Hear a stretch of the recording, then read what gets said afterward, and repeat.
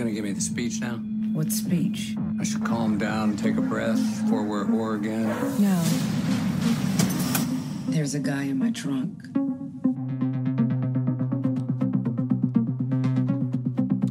And with that, ladies and gentlemen, we introduce you to a very special Black Tribbles Micheaux Mission joint we like to call The Men in the Trunk. As we review the first 5 episodes of HBO's Watchmen, this is the Bat Tribble. And as always, I'm joined in this lovely studio tonight by... saying stuff that makes sense before I even think of it. I know words and phrases and quotations before I even give it to you and make you elation. It's the man, the myth, the legend, a.k.a. Mr. Thursday Night in the building. Where you at, though? What's up, Mr. Thursday Night? Let me just mellow this out real quick. It's your girl, AJ47. The Tribble with many names, adding another one to the pile because I just realized that Regina King and I are close to the same height, so you can call me Mrs.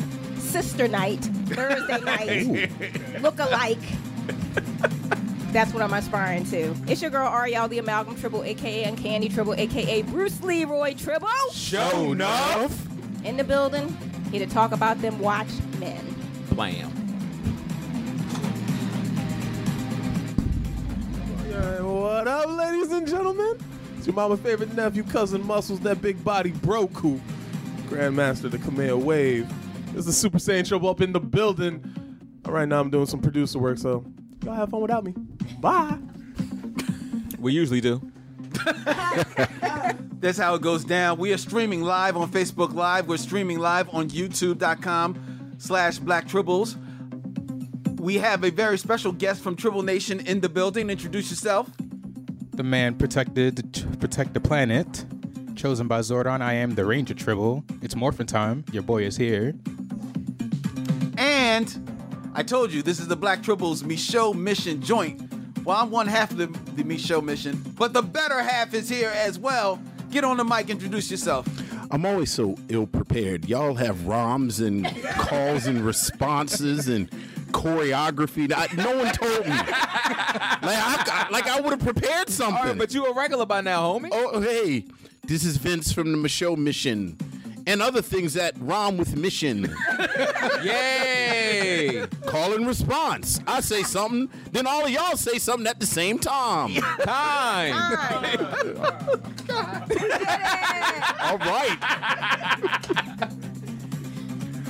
All right. Guy, make my mic stat back. All right, so yes, ladies and gentlemen, tonight we hope that you are caught up on all 5 episodes of HBO's Watchmen, produced by Damon Lindelof. It is a sequel directly to the 1985 graphic novel comic book by Alan Moore and Dave Gibbons of the same name, Watchmen. We are going to be examining this show all night long. That's all we're doing. We are talking Watchmen. The phone lines are open. We want to hear from you as well. Hit us up, 215-923-9776. That's 215-923-WPPM. We're streaming, like I said, on phillycam.org/listen. Follow us on all the social medias. Get at us with your questions about the Watchmen because we are going in. And it is now at this point that I will take off my host hat and turn things over to the Amalgam Tribble, the Uncanny Tribble herself, Ariel, as she joins my partner, Vince, in leading us in our conversation of the evening. I'm nervous. Don't be nervous. Don't be nervous. Don't be nervous. You with me? I am, always. Oh, I done pulled out my Unplugged. That's That's how I like to start. Let's get it popping. Watchmen Unplugged. right. All day. I'm back. Yeah, all right. So how are we starting? I mean, we can take it like... I feel like I gotta defer to Vince. No, how you got to defer to this? Well, I think the first thing we should start with is how much do you think people need to have read the graphic novel to enjoy this? Because I feel like that's been an ongoing conversation with the critique of this show. I think they have done. Can you hear me? Yeah, we hear you. Okay, because I can't hear myself. I feel like Kennedy this week. I'm like, can you hear me? I think they did a good job of making it a self-contained enough story that you did not have to read the graphic novel to understand what is going on, but you do get a deeper understanding if you have read it. Right. They're like the Squid Rain. So for people who didn't read the book, that might be like, what? But if you read the book, it's like, oh, okay. Right. I get what's going on. So it's but I think they're doing a really good job of making it that people don't have to read it. But I do think because the show is so good, people are asking about it now. Right. Like, what is this Watchmen? Which was my follow-up question. Are people coming into the shop asking for the graphic novel now because of the show? Yeah, absolutely. So I even like older, it was like an older woman, older black lady was like, oh, do you have any Watchmen? And I was like, yes. But let me kind of lead you into this because what you're about to read is not what you're watching in the show. Right. So to understand that this is happening, the show is happening 30 years or plus after the events of Watchmen. So to know that what you're reading actually comes before and is building that universe. And so, I think, especially for the black lady contingent, you want to read the book and see Sister Night, and it's like, well, she's not in there. But, Right. There ain't no night in there. There's no night in there. But Right. But I read Watchmen a few years ago, and I just really enjoyed it. So I think it is something you can get into, especially when you are looking forward to expanding your understanding of this universe, so that you can kind of delve deeper into the show. I agree. I agree, and I think what's interesting to me is something you said, that the show's been put together in such a way that it almost leads you back to the graphic novel. It does. Because there's so many layers to it, and it's so dense, and there's even the sort of multimedia aspect to it with the how do you PDpedia. The PDpedia. Yeah. Which is the annotation, the annotations and the extra notes and all of the stuff on the HBO website, that it feels very natural to go backwards to this base It feels like necessary. Once you see like PDpedia up there, like officially, it almost feels like almost necessary to get additional information. Like I know people that were watching entire episodes like, I have no idea what's going on. Right. And like honestly, I felt like that through like 1 or 2, like, okay, cool. I have no idea what's going on. You know what I mean? So I really felt like I had to go and find more information to like fill that out for me. Right. But, Mac, did you read the book? Have you ever read Watchmen? No, I didn't do that. And go get Wow. but I went Judgmental. He's so judgmental. Boo, hiss reading. No, I love reading, but I'm not a comic book guy, so that wouldn't have went well. Okay. But like you can go to YouTube and get the different breakdowns and different things like that, and get your research that way in Right. video form, Right. in MP4 format. Books has pictures. Get out of here. But yeah, I almost felt like it was kind of necessary to go and get more information. As I came up with like theories about like who was where, because I knew like Beat wasn't on Earth and stuff like that. Right. But yeah, it definitely helped. Now, here's a question, because so much of the book kind of lays out these structural transitions, and he plays with form so much, and it kind of carries over to the television show. How much does that hit you without having read it? Like, I understand you Like listen the to- layers that are like kind of boiled into No, it? just the visual transitions and the visual markers. The visuals do hit. I did see the movie. Now the movie didn't land with me, and I know it's not a continuation of the movie. Right. And I know like where they vary. But because of that, I do recognize like when they use like the clown face or the splotches of yellow and the red splotch in there. So I did recognize all that kind of thing. The owl glasses that she uses. I recognize things like that. I didn't recognize that airship was like the owl ship. Archimedes, right? Is that the name of the ship? Yeah. Or as he calls him, Archie. Archie. And I was actually confused by that because I thought it was his ship, but then it looks like the whole police force just has a fleet of ships that look like that. So I was like, oh, okay. Kind of catching up from where the book left you, and then you're just trying to get up to speed in the show, which I think is also interesting because again, you can just watch it, but for those of us who read it, it's like 30 years have passed, and now you're like, wait, oh, okay, now and it's like a progression. Now they've integrated that into like, the police force now. And that thing that you're talking about, Vince, like the structure of the comic book and its transitions, as a comic book reader, you remember that being like standing out to you, but that's because that was the first time that more or less the language of cinema was brought so hard into the world of comics. Now that's second nature in comics, but those transitions were always happening in movies. Right. So when you see it now in the movie itself, and now even on the television series, it's not so new to you. Actually, in order for it to be new, the television series has to go that one extra step and give you a layer of comic books in it with their title cards as being like parts of the image, so which the first time I saw that, I was like, oh, I'm in love with the Watchmen. Just the font from the title, huh? Well, no. All right, like the first episode where you see the young boy carrying the baby after the Tulsa massacre, or Black Wall Street, and you see him walking towards the camera, and if you look up in the camera, there's like kind of like these blurry images that you're like, oh, I wonder what's that, like kind of like just like seemingly hanging above him, and then the next scene, the camera flips, and you're behind him as he's walking, and you realize those blurry images are actually the title of this series, just right there in the air. That's bringing the language of comic books into the visual medium. It was beautiful. I agree. Yeah.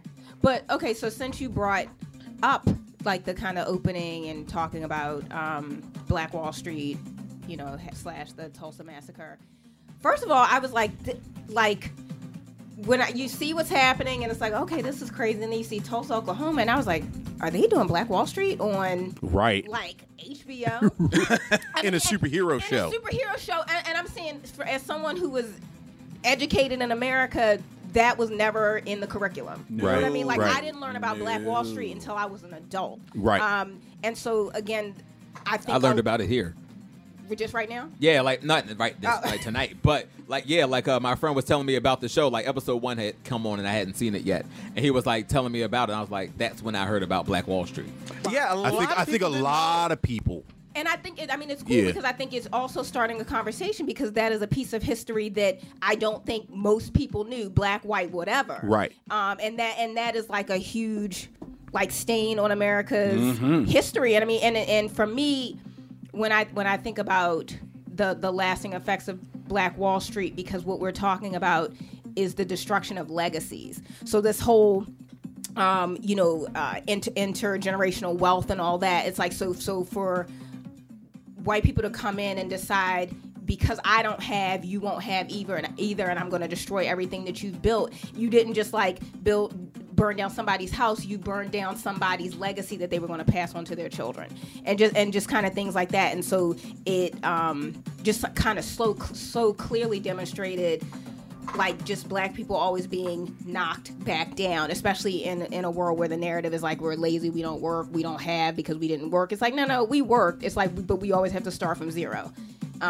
because there are systems in place, and there are systems in place, and then there are people who kind of act out, but then the system does not penalize them for acting out, and so then we get penalized. So in addition to there being this like Black Wall Street and opening with that, we are also existing in the world where there were reparations for victims of that, and the folks who came out of the line of victims. And I thought that was an interesting place for this show to go, especially because I don't feel like the book dealt with race at all. Not at all. Well, and so for that to be like kind of what the show is building around is really interesting to me. I thought that was, and I still think it's the most brilliant move that the show has made. I mean, I think the creators have said from the moment we all heard about this show, and everyone said this is a terrible idea.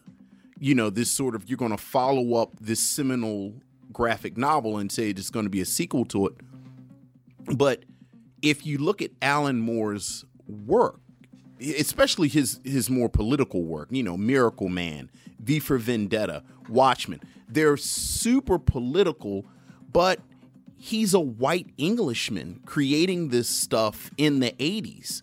So his views on race are at best underdeveloped and at worst non-existent. So for Watchmen, which in the graphic novel takes place in America, for the television show to say, okay, we're going to be just as political as the graphic novel, but we're going to fully embrace it being in America. Yes. Which means you have to embrace the role of race so that it's the spirit of Watchmen, the graphic novel, but then it does something completely different than Alan Moore has ever done. And I you know, from that first scene, it really was like, well, this is the best way they could have gone, you know, dealing with race, because now this is brand new territory.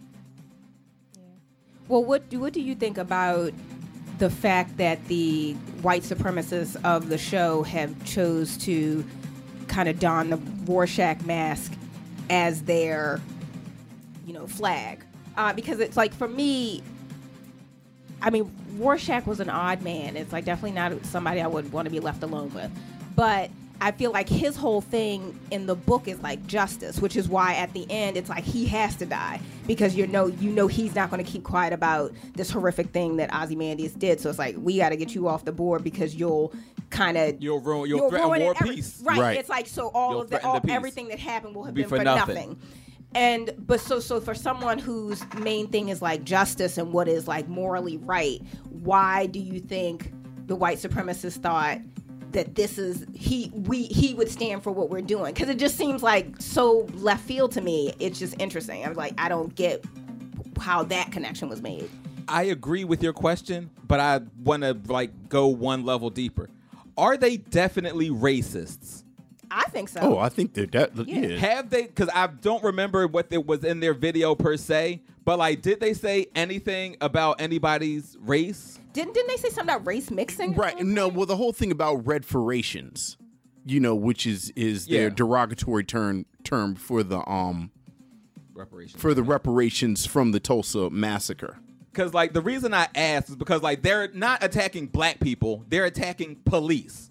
You know what I mean? Like, I only hear Keene refer to them as racist, and I don't trust Keene. So therefore, I'm not believing everything that comes out of his mouth. Right. And I feel like it's him that keeps calling them racist, and I don't feel like they've called themselves, you know, a white nationalist organization, quote unquote. Well, they never do.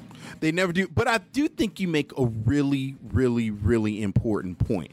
And Lynn, this is something we talked about from the very first episode, where that very first episode where they show Regina King's character, Sister Night, grab the guy out his house, you know, whoop up on him, throw him around and stuff.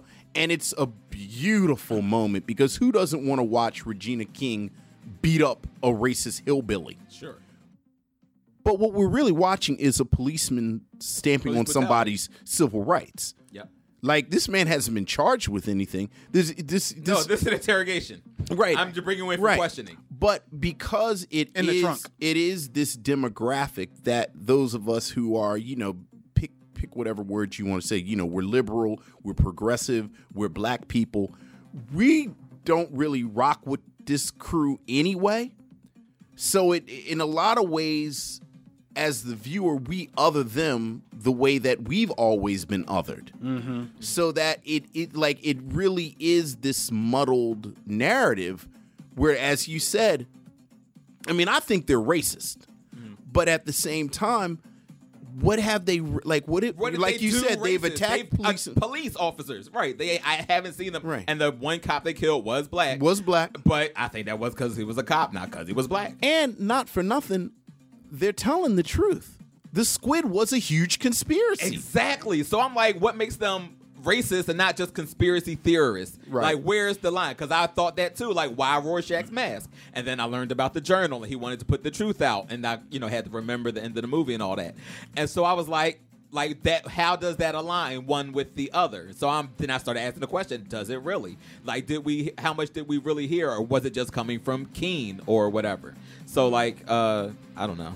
That I think it does align with them following Rorschach. This is now 35 years later. His book got out there, like you said. His journal got out there. So it's text that's either been, because we don't 100% know that it got printed, but it's either text that's got printed or has been. I think it is, but it's like a conspiracy book, right? So it's not like mainstream, right? So now it's almost been like this mythology that people are kept locking on, and I think it tracks that 35 years later, the ramblings and words of this quote unquote hero would give birth to the 7th Cavalry, and to the 7th Cavalry being racist argument.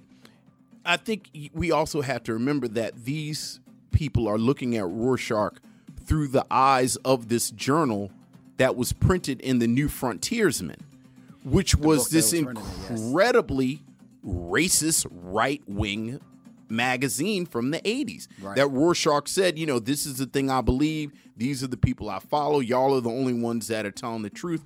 And when you look at the back material where they have copies of the newspaper, it's like, this newspaper is this is really racist. So, it's sort of racist by association. Also, I think that's what it was. There are no black people in the organization. Like well, let's Tulsa, Oklahoma. Like, how many black people are there outside of Sister Night and her kid?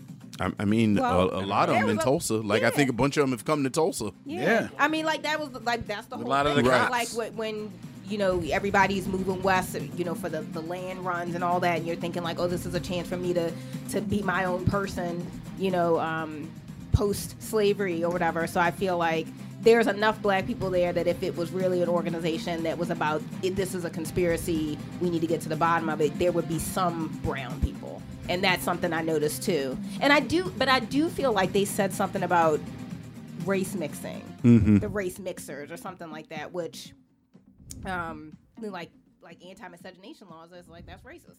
Okay. So that is racist. That is racist. So I think, I don't know that whether or not they explicitly said it, and maybe it's how I, as a black person, as a black woman, how I perceive their behavior. It's like, oh, I mean, you know what it is, even if, because most racist people don't think they're racist. You know what I mean? They don't call themselves racist, but you know what they are. So I feel like they didn't need to say it. At least for me, how I interpret their behavior, it is automatically racist. But that, because I'm looking at it through the lens I'm looking at it through. I like complicating it, though. Like, I like making them more than just the hillbilly racists. Yeah, right. Yeah. Because I think that's a really easy way to look at them. Again, especially when they're telling the truth. Like, they actually know the truth, and they're trying to get to the truth of what happened on 11/2. Right. And you know what? So I didn't think about it, because we learned that they know the truth in that 5th episode. And so then to kind of come back and say, well, that's why they wear the Rorschach mask, because they're about getting the truth out there. And I didn't actually make that connection. So thank you for that. You're welcome. But so what do you think about the police chief, though, in his secret closet? As far as him being in the Klan? Yeah. Or do you think he was in the Klan? Do you think it was his granddaddy? His granddad, and he just kept it like what? Because you got your badge on the Klan robe. It's not like just a Klan robe. Like, you adorned that thing. Right. Yeah. I mean, I can see him in the Klan. He kept it spiffy. It wasn't like in a Foot Locker in the attic. It was spiffy. No, it You know was. what I mean? It had its own light. Yeah. You know what I mean? It had like a little spotlight joint. when it open, right? Like the IKEA joints that you get. You got to wire them yourself. Right. Yeah. Or the touch light something, but it was like a sensor. Right. So, yeah. So, you don't put a light on nothing you don't care about. Right. I thought it went along with something that has been, I mean, back to the Tulsa Massacre. Like, if we talk about the Tulsa Massacre, we talk about the role of the Ku Klux Klan in that massacre, something that I've been arguing since day one. What is the real difference? I mean, when we talk about this iconography, when we talk about the image of the superhero, when we talk about all of, the mass vigilante, if you will, what is the real difference between Birth of a Nation and the Lone Ranger? Really? Like, white guy puts on a mask, takes the law into his own hands, and then go. And we you know, those of us in here who are superhero fans, who are comic book fans, we kind of accept this conceit about these characters, mostly white men, again, hiding their identities, going out into the streets, and meting out justice on their own terms. You just described the Ku Klux Klan as well, though.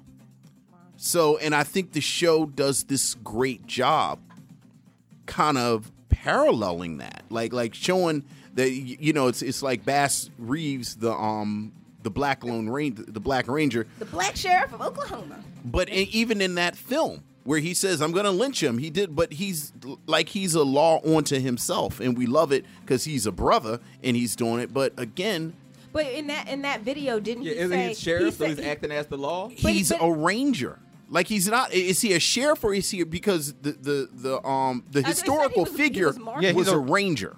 Yeah, I think he's I a thought he ranger. was a marshal. So a ranger or is what US has you met- Marshal. that means he has the statewide authority, right? He has a statewide authority, but when you look at the Texas Rangers and the history of the Texas Rangers, like, they were thugs. Like, they were. I remember Walker. That's what I know about Texas Right, Rangers. I know Walker. Right. You know what I mean? There's Walker. I know the high kicks. I know That's you are what I know. not going to. I know Walker and I know Trevette. Those are the only Walker. Rangers I know. I'll be real with you. I know this Ranger, but those are the only Texas Rangers I know. I do think actually that he was a U.S. Marshal, because I think his jurisdiction like crossed state lines. Okay. And Yeah. I remember, I'm pretty sure I remember even his badge saying marshal. But as far as taking justice, he said there will be no mob justice today. Yes. Right. So it was like the crowd saying, well, oh, he stole our horses, let's lynch him. And he was like, no. But Vince, can I just tell you, you just messed me up on my superhero thing. I'm like, oh my God. Like that was The correlate the Lone Ranger with Right, because the Lone Ranger was in the Ku Klux Klan. I never knew that. Well, and you yeah, just I mean, put but me D. even just the idea of like, The Lone Ranger wasn't in the Ku Klux Klan. yeah, but yeah, we're not going to put that out. Right. Are you sure? We Right. could be the first. We could break People that. throwing away their silver bullets. But white guys in the woods putting on masks, and there's no checks and balances and no chain of command. and just take, And they just, and riding white horses. right. Like, that story never ends with, and all the black people lived happily ever after. How many stories end like that, though? Well, none of them with dudes with masks. Exactly. But no, just kind of like, but putting that, like, juxtaposing that to the superhero, and it's like, yeah, they're guys who don't really have power. They're not given power. They decide, oh, I'm going to do this thing. I wear this mask, and now I'm taking power, like, justice in my own hands. It's like, oh, that is the Ku Klux Klan. Vince, you messed me up. Hey. Now what am I Sorry. going to do? Now what am I going to do? Look, it's very difficult being a blurred. Like, you know that like I do. You got to squint. Now I can't look at anything the same. I don't know, but I think that's part of the brilliance of Watchmen, because they do a lot of reversals in that way. Just like when Lori asked, I think that's the agent's name, Yes. what's the Yeah. difference between a vigilante and a cop in a mask? Right. You know what I mean? Like, Right. what is the difference? Well, I think her shift is interesting because she's the Silk Spectre. Right. She's Sally Jupiter's. Yeah, like, daughter. why she keep playing Mirror Guy? Like, why she can't give him a straight answer for nothing? He just mirror this, mirror that. Yeah, his name is the Looking Glass. Right. I feel like she thinks all of them are playing dress up. Like, Yeah. I'm the real deal. Yeah.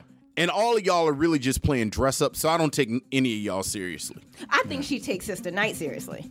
I mean, I guess. I think she takes Sister Night.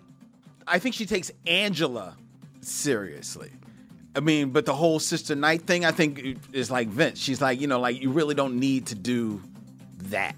You know what I mean? Like, she has grown jaded about this whole thing, which is why she basically is the FBI and it's taking down all these vigilantes. Like, no, let's do this the right way. So she feels like the police is making an excuse because they want to wear a mask because they on the Minutemen top? Maybe. Yeah. But it's complicated because then, You still had a white knight. well, not only that, but then she's complicated because then she's got the one guy, Petey, who like worships, you know, all this history, He's a history buff, yes. and then she sleeps with him in mask. Yeah. Yeah. I mean, so I guess it looks like a little conflict, but I mean, it's just layers to it. It looked like a conflict. She was missing John. We got that from the scene previous. Yeah, which you saw with her big blue apparatus. She was missing John, and then she was like, so I could do this or I could do that. I'm going to do that. Right, Petey over there. I'll put him on the mask. He ain't going to mind. And you talking about the history of this mask stuff, like what Frederick Wortham was writing about the seduction of the innocent in the sex tied up in these costumes. Yep, in the 50s. Since the 50s. So that doesn't that's not surprising at all. Her having sexy time with the man in the mask. Well, also real quick, just remember Addison too. Like before, like in the 80s when they were all around, they said the only way they could wear a mask is if they were government or police officer. Right. So that was a law already passed. They were already trying to pass, and that's what they were trying to fight against. So at this point, I don't see how she was staying mad when that was the law that was already passed. Well, okay, but it's one thing. Like she couldn't stop Sister Night, Looking Glass, the Red Scare because they were still working with the police. But she, as an FBI, takes down that Batman wannabe guy, I forget his name, because he was straight working as a vigilante. Right, I understand that. So that's her whole thing. Although again, like we said, I think she thinks the whole conceit. True, she does think the whole of the policemen in the costumes is ridiculous. Yes, she does. Like I knew Night Owl, I knew Dr. Manhattan, and you all are not Night Owl and Dr. Manhattan. Y'all are playing dress up. Well, Not Sister Night. She do this for real. Like I think it was Karama who said it, and I was like, she's right. Karama, the Blur girl, said like who's the cinematographer, because you got a black woman in a black outfit at night and you can see everything. I was like, that was a beautiful scene. Them poor cows though, but but yeah, I mean, and just like I love Regina King. And I was telling Linda Day, it's like she walked like she hit hard. Like she just like I'm all right. Like don't touch me. Like I don't know. I just find her like so believable and just so exciting and like dynamite on the screen that I don't know. I feel like Laurie. I do feel like Laurie feels like that about most of them, but I don't know if she necessarily feels like Sister Night is playing dress up. I don't know. I think the respect she has for her is on a different level. Like she stopping her, like she's doing her job. But I do think she kind of has a different respect for her than she does like the others. I don't know. She just seems like she bout it. Well, real quick, let me just give some shine to the cinematographers on the series. Is Andres Parakesh and Gregory Middleton and Xavier Grobet. Thank you for knowing how to light black people. I know. In the dark. Yeah, they do. In black. And in the light. I mean, there's some beautiful black people on this show. Oh, Yahya, you know that. Yahya Abdul Mateen? Yeah. Yes, who plays her husband. Yes. Yeah, he's cool. Yeah, Lori say something about Cal every chance she get. I know. You better keep your eyes to yourself when you get one of these high kicks that we've seen her execute. Because it's been a while for you, Lori, so I don't know if you got a high kick in you. Well, except with Petey. Oh, you meant the high kick. The high kick. I thought you meant it. Yeah, right. Unless she was high kicking with Petey. I mean, Petey was sound asleep, too, so he looked satisfied, right? He looked comfortable. Also, let me give a real quick shout out. The music that we're playing in the background, which actually is Sister Night's theme, is by, and all the music in the series is by Trent Reznor and Atticus Ross. So I just want to give them a shout out. Okay, yeah, Atticus. The music is boss. It's banging. All right, back to y'all. Thanks, Len. So I guess we should talk about Ozymandias in the... And his crazy... Right, the colony of clones. So weird. It's strange and uncomfortable. So how good is your theory about what's going on with him? So he's not on Earth, correct? Correct. No, correct. Because he wasn't on Earth at the end of Watchmen, correct? No, he was. He was He was in the Antarctic. at his little Fortress of Solitude. Okay. Watching it all unfold. Right. Yeah, I don't get. I think he's crazy. And then, like, when you go to that planet and it's just bodies, I was like, he is insane. Is he crazy though? I don't think He's going a little crazy. He might be going a little stir crazy. Right. I think he just thinks that people are disposable, and I think that goes back to the comic. They're not people. Well, I'm saying, but so all right, so he goes and picks them at the bottom of the lake. Right. and Right, they're right, like right. These like Clones. amphibious infant type things, and then he puts them in that thing that speeds up their thing. So do you? He's not on Earth. So I believe is that something that is natural, you think, to that environment, or do you think he's growing them at the bottom of a lake? All right. So the thing is, he's not there by choice. That's right. He got duped. So I don't know who fooled him, probably Lady True, or how happened, because she's the person in charge of his companies now, making all his millions, billions, blah, blah, blah. So, and she knows he's old, not he's been missing for 7 years. As we know from the statue. Right. So she knows where he is or what's going on with him. He said, I thought this place was a paradise, but it's really a prison. So he got fooled to going there. I'm not your maker, but I'm your master, something like that. So he didn't create those clones in the bottom of the lake. We know she make people for dollars, right? Yep. So she make people. So she probably created this whole environment, world, planet, place, this subterfuge. What did she call her? Vivarium. Vivarium? Was that right? Yeah. So she has a vivarium. She make things that exist as other places. So if this is like a little pocket of Vietnam here in Oklahoma, I'm sure she could make an English Isle on Jupiter's moon. You know what I mean? Right. So that's where he is. He got duped into being there. So when he got out, he was sending a message. We know he's right. Yeah, help me or save me. And there was like a D. I was out about to of say frame. a D, which It would have been a lot if he spelled like Dr. Manhattan. If he spelled all that. It's a lot Dr. of letters. Right. It's And a lot Dr. of letters. Manhattan don't care. So Right. if he's watching anything, he's just like, you're going to die. You know what I mean? Like, he doesn't care about the plight of men. He's beyond all that. So who do you think? Who's D then? I thought it was D for Dr. Manhattan. I mean, that could have been his message, but it just could have been save me. I don't know people in his camp. It could be anybody. Maybe he has a roommate named Dennis. The Owl. I don't know. The Owl is also a possibility. Hip hop vernacular. Like, I didn't have enough to spell out the T. Right. Do you know how many bodies you would need to spell out Dr. Manhattan? And Well, he he laid them thick. he It was wasn't ripping just off- like single file. He was ripping off pieces of bodies. I mean, it was Right. He had a lot out there. It was a very cool visual. I just like the whole layering of his story across these 5 episodes because they slowly dole out his plight. That you realize like, he's stuck here, And it's been 1 year every time we see him. Right. Yes. Whoa, I didn't know that. Yeah, that's why the cakes. That's why you get a have cake different every candles. time. Because I was like, why are they wishing him like happy anniversary or happy birthday, whatever, every day? It's been a year every Right, time if you we look at saw the him. cakes, 1 candle, 2 candles, 3 3 candles, candles, 4. 4. So the last time, so when he killed all those bodies, that was like his 4th anniversary. Like he was losing it at that point. He was pissed. But wait a minute.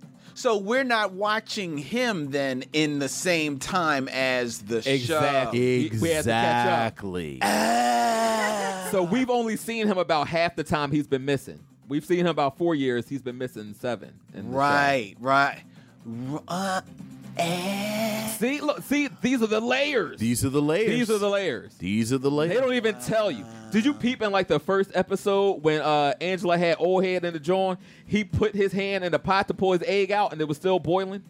Yes, I did. And drunk the coffee just hot. Yes, I did. So I'm peep like, old head ain't normal. yeah, he ain't normal. Lou Gossett Jr. Lou Gossett Jr. sighting. Lee Gossett Jr., which we talk a little bit about the fanboy whining that has occurred from the Watchmen and in certain sectors. I actually think it's a little overblown when we talk about it, but I cannot wait because I honestly think what they're building towards is that Lou Gossett was Hooded Justice. Yeah, I've heard people say And I think when they say that, the rage of nerds is going to be glorious. Yeah, because Hooded To Justice behold. was not a black guy. No. In the graphic novel, all we really know about Hooded Justice is what was in the first Night Owl's Hollis Mason's memoir, Right. Under the Hood. And he had theories But that's all he had was theories. Oh, so he didn't even know who homie was. No one knew who Hooded Justice was. That's right. Yeah. But okay, that's right, because it doesn't. It kind of gets spelled out in the. See, what people don't know, readers of the in comic book land, there was a series of miniseries that were put out years later after Watchmen that were set in that universe, and one of those miniseries was called The Minutemen, which was act more like a prequel to Watchmen. And in that one, he kind of, and it's not by the same creator, Right, so it's not canon. It's not canon, because that one kind of spells out that the Hooded Justice is at least a white guy, like Look, if all that they are acknowledging is the graphic novel, when you look at him in the graphic novel, he's always in the hood. He's always in the hood, and Hollis Mason has his theory about him being the German strongman. Right, from the circus. And he says, you know, his big proof is that in 1938, 1939, Hooded Justice basically was sympathetic towards Germany, which in the show, remember, they have that the moment flyer. where the Germans drop the flyers. So I think they're setting up that Hooded Justice is Louis Gossett Jr. and was black, which kind of makes sense that he would have been black, like with the noose imagery and yeah. All right, but wait, correct me if I'm wrong, but does that not add up in the fact that I thought none of them had powers originally? Like nobody had powers in the Right, book, nobody had except powers. for Dr. Manhattan. Right. So what's up with him being so heat resistant now? he just strong. Oh, all right, just being 105. He just an old like this ain't hot. He just an This ain't old Vietnam right. hot. He just an old black I felt man. This age. He got old black man strength. This just coffee. Man, that skin is leather now. Right. 105 years old. Come on, man. Gotcha. All right, I just wanted to ask. Just wanted to confirm that. But that is a good point, though. Yeah, because I going back and watching stuff again, I'm 'Cause like, even oh, 100 wait, they gave him powers in the movie. Yeah, that is which a good I point. also didn't remember because the movie didn't land with me. I ain't like that. Well, the movie wasn't that good. Regardless, even not knowing about it, just going in there blind, I was like, this ain't for me. I didn't mind the movie. Whose I heroes felt are like these? they pretty much tried to keep everything in, except, so they made the change at the end, and there was no Tale of the Black Freighter, which was actually one of my favorite parts of the comic book. I mean, I didn't love the movie, but I didn't mind the movie because it just seemed like they were just trying to literally bring the book to life. But that's what Right. Zack Snyder does. He'll But make there's a pretty picture. There's but no subtext at all. There's no subtext to it at all. And something you all just said it, talking about that scene on the moon with him, with the clones making, like, if you're not uncomfortable reading and watching Watchmen, I feel like you've missed the most important. Like, none of this is supposed cool. None of this is cool. And I think that's what the show does so well that the movie didn't.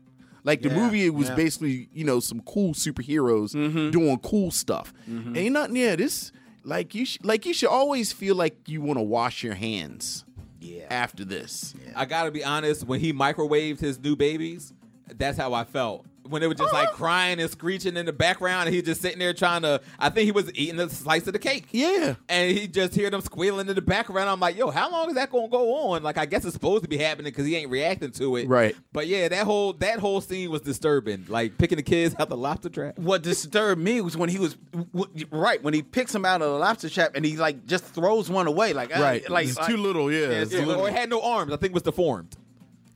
Yeah, that's what I was like. Oh, dude, I know That's where they all came from. I know they incinerated a puppy last episode. Yo, Yes, they did. Yo, he said, "Do you want a puppy?" No. All right.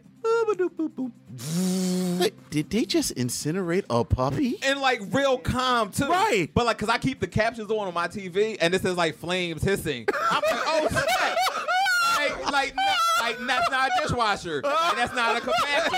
That's absolutely an incinerator.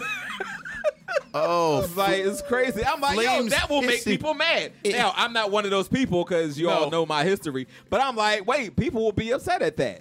I recognize that. Meanwhile, Eric is going on Amazon. Where can I get a dog incinerator? Well, whose dog am I incinerating? I don't keep dogs. for long.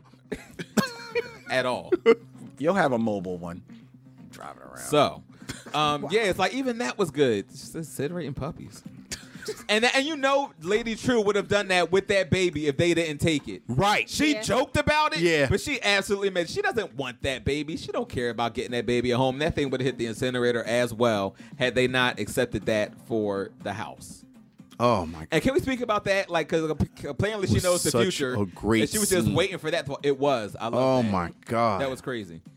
And that scene even had like the crazy layers to it. Yes. And why do they sell eggs? This infertile couple and they selling eggs. Like, it's layers. Irony. And then she's reading a book was written by the same author as Tales from the Black Freighter. Yes. Mhm. That's right. I'm like, yo, I like did not nobody notice that. exactly. Nobody's gonna know all these things. There There's are so many layers. so many little things. And it was the Kent in farm there. or the Clark farm. They were the It's Clark. the Clark. It's the Yeah, it's the Clark, that's farm right. because it was. And then it was the Superman lands in their backyard. It's the twist. Yup, like, that's I'm right. this much. That's right. Yeah. Like, yo, like, drop, like, dog. I love the music cues. So as much as Laurie is obviously talking about Dr. Manhattan and she has a Dr. Manhattan toy, she Is has that what we're these- calling it? I mean, I think It that's is a toy. It is a toy. It's a personal appliance. It's yeah. It's a toy. toy. It's for a good It's a big time. toy. Okay. It's a toy. All right. It's when you feel like playing. So it's a toy. Just real quick, Night Owl actually gave her that. Yeah, kind that's in the pedia. Yeah, like kind of as like a screw you for her, Dr. Manhattan. literally. Yeah, but she's really enjoying this. So is it really a screw you? Yeah. Exactly. Well, Because, like, it's kind of backfired. It's like, all right, thanks, because you're in jail. True. Go ahead. The music cues in one of the first episodes when she I think during the scene where she pulls it out and we don't see it at first and she tells her Alexa to play Devo. And that first scene in the comic where she and Night Owl are sort of figuring it out, he's wearing those goggles and he says, "Do I look Devo?" And they talk about Devo. And then the episode before last when she, Petey, and Angela were in the car, and Petey was telling her her life story about being Silk Spectre. They're playing the Billie Holiday song, "You're My Thrill." That's the same song that's playing the first time Night Owl and Silk Spectre go out and save the people in the burning building. Yes. So there are all these little things that, like you said, you gotta watch it and the layers. You had no and- idea, you will have no idea. Yeah. We haven't heard from Nate. Sorry, I'm just one of the Well, feeling my included. only experience with Watchmen is the movie. And, like, that didn't tag me. Like, I'm a big superhero guy, so I was just like, oh, Watchmen. I guess I should get into this. The movie, I fell asleep during that. Just didn't get me. But after hearing you guys talk about the show, I really want to watch the show now. You should be watching should. the show. And Wait a minute, Yeah, are you in yeah, here and yeah, haven't I- watched the show? I mean, plus we haven't spoiled it. We've really been, like, introspective more than anything. I feel like we spoiled a lot. I don't think we. No, it's I mean, it's, I- deep, I- it's enough because- layers that I don't think there's really spoiling. You have to watch it. Yeah, because even I'm like, I gotta rewatch it. The visual presentation of it, you guys haven't spoiled it for me. I just know the context, but not the entire context. Also, not knowing like the graphic novel, so you guys haven't spoiled anything for me. I really like that they stuck to the squid in the television show. And not only Yeah. did they stick to the original squid horror, but it really was hard. Like, I thought it was so well done. How they horrifying visualized it, yes. Yeah, this could be, so that you can see how these people have had PTSD for 30 years from this. I think they, like, just spelled it out, though, with this last episode, Little Fear of Lightning or whatever. Just seeing, like, Looking Glass, how much it's affected him. Yeah. You know what I mean? Like, because I did not expect it to be, like, that deep. You know what I even mean? the fact that his mask is specific to Reflect the team. any like Psychic blast. And Yeah. I thought it was just like, oh, he's just cool, and then it's like, Right, oh it's no, just a mirror thing. Like everything about his life is like this thing, Revolves and then around even that. his his baseball cap that it's lined. Like I All was his like, hats, holy yes. crap, this is like deep. Yeah. Right. It's not. He didn't get over it. Like Ever. Like, yeah. he's truly traumatized. But how do you get over that? Yeah, could you imagine? Like, you know, And you know what? I can tell you how you get over that. By going to a support group where you're not the leader. Go there with somebody better adjusted and somebody actually over it or Right. not affected by it personally. Like, that's how you help. I think what's also really interesting is the graphic novel came out in 1985, obviously a decade before 9/11, where now we all have this shared experience of something, and you know they refer to it as 11/2, which of course is an Exactly, allusion direct to call. 9/11. But you think about how 9/11 would have affected us if it was 3 million people and a squid monster. And all the images that, like I thought they, Well, especially being at ground zero. right, Yeah. Across the water. yeah, Like, and then like just for him, like he even kept a job where he sits behind a mirror. So he's like always like at least double protected Yeah. or behind Yeah, something else. detached from So it's not just about him hiding behind the mirror, you know, but he like is to protect himself. He's always behind a mirror. He always has a hat on or the mask or behind a mirror at work, and like it's just constant. But I felt like his conversation with his wife was she left him because of his issues with women, not necessarily because of the obsession. I don't think the obsession helped. Probably not.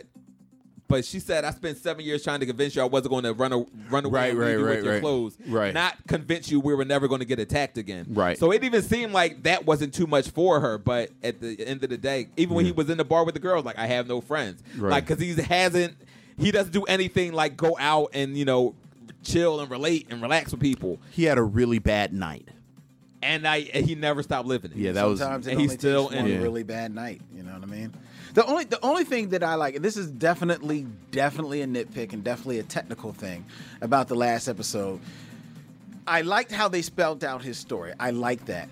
What I didn't like was that as the episode was going along and you found out little truisms about his situation, they kept showing like a flashback to like, you know, Yeah. quick To his glimpse youth of- or something? Well, a flashback to back to something. Like they showed later, like they showed the hat again with, Right, the, right. with the lining. Right. And it was like, that was like, to me, like you didn't need that. Like, you don't need to flash back to something that you just showed me 10 minutes ago. Exactly. Yeah. Exactly. I disagree. I felt like I did not need it, but I do feel like it would have been needed for some people. Like when his ex-wife said the part about I'm not going to leave you standing there with your clothes naked.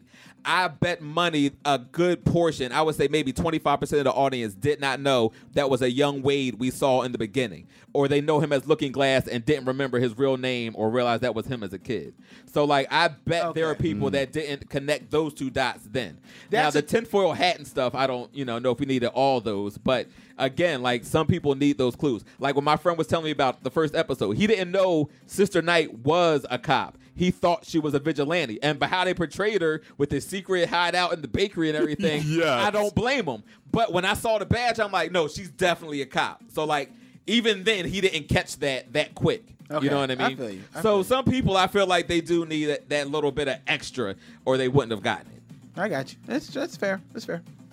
But I didn't know they were going to show that thing. And that John did look gruesome. And then, like, he got this Squid Insurance. And if that's a true company, I'm going to be so pissed. Because something tells me she knows the truth. Like, she's of a mind. Oh, so like if that's her the Squid company. Insurance is Right. a true company. Yeah. Lady I True. mean, you get the sense that the conspiracy is ongoing. I mean, they're raining. still rain They're raining squid periodically. So, yeah, either like that's the somebody is president- doing that. Yeah, Yeah. exactly. So like, who's still behind that? And is she definitely in league with the? She's definitely in league with the Senator? 7th Cavalry. So like, did they say what it is they're trying to do with the teleport thing? They didn't say. He They haven't just said said. yet. They He just just said we're going to something do new. something new. Right. So they're definitely in the same league. So then, because that was answered for me the last episode too, because I didn't know if Grandpop and her was planning the same thing that the Cavalry was trying to accomplish, or if because he was saying TikTok, TikTok. So, Right. Right. So I didn't know if that was combined and also was Judd a member of the 7th Cavalry or was he just a cop? I don't think he was. No, I The thought police Joe chief. was just in the clan. Judd being he the was police part of- chief. Well, he was part of some Cal because remember Keen said was like Oh, he Joe- had his part. Yeah, That's right, he had his- That's right. That's right. But- Well, Yeah. that's what I thought he It's said like- the first time. When I watched it, because I was trying to watch it again before I left, so I'm a little bit late. When I was watching it tonight, he said Judd did the same thing for his respective team. Right. So I Right. didn't know if he was just keeping the cops in line and I was doing this, or were they still working together in that? I thought- took it as he was keeping the cops in line. Right, Like, kind of and- keep guiding them where they In the needed to be. Klan, which I would assume there's a lot of overlap. So is there still like cops and Klan and 7th Cavalry? Yes. Or is the has the 7th Cavalry replaced the Klan? I think I got the sense that they're still separate. They're Okay. still distinct groups. Yeah. Although, that's a good question. But you ever think about it? Judd never wore a mask. All the other cops wore Right. Wore a masks. mask, right. And Judd always went out without a mask. He was never afraid.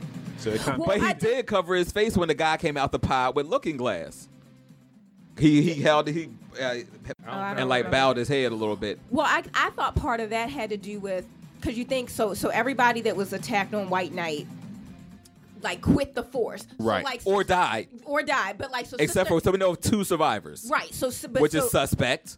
Yeah. But Well, we I know mean, how he that- survived. But I mean, that's what we know of. So that's not to say somebody else didn't survive. But the thing is, Sister Knights covers that she is no longer a cop. Right. She's running this bakery, but we know that she is. He is the captain. So it's like I don't think he needs to cover his face because he survived White Knight. They already know who he is, and he is out in the forefront. And I still am the captain. And now he's Right. and now he's I'm the captain face. now. Right, He's where the face he's of police. the face of the police, where 'Cause everybody everybody else is else behind is the mask. pretending like, oh no, I don't do Yeah, that that anymore makes when sense. they really are. So I thought it made sense that he wouldn't cover his face.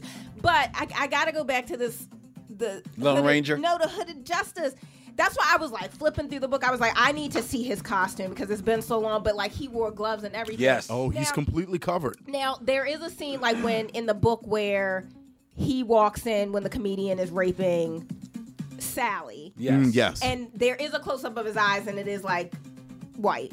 But for the most part, even when they show him, his eyes look more red. You can't really see his skin tone. So I feel like that was like a close up, and they made a choice. But everything else in the book, it's really not clear because you Ambiguous. never see him. But okay, saying that Lewis Gossett Jr. Right? Yes. Okay. Yeah, Gossett. The fact that he hung him. And then I'm thinking like, oh, with the noose and that. So I'm just like, you just blew my mind. I've been thinking about that since you said it. Now I got to go back. All right. Well, You're listening to WPPM LP Philadelphia. It's a very special edition of Black Tribbles Michaud Mission Joint, The Men in the Trunk, as we are going deep into HBO's Watchmen, episode 1 through 5, ladies and gentlemen. That's what we're talking about all night long. Ariel Johnson, the Uncanny Tribble, my Michaud Mission partner, Vince, who is AKA Jack Tribble, and the Master Tribble are in the building leading us all in this great conversation about the Watchmen. Just to let you know, we're going through episodes 1 through 5. We will be returning at the end of this series to wrap it all up. If you have questions, you have commentary, hit us up. We're streaming on Facebook Live, so you can leave a comment in the chat there. We're also streaming on youtube.com/Black Tribbles, and the phone lines are open. 215-923-9776. That's 215-923-WPPM. Let us hear your thoughts on The Watchmen. Go.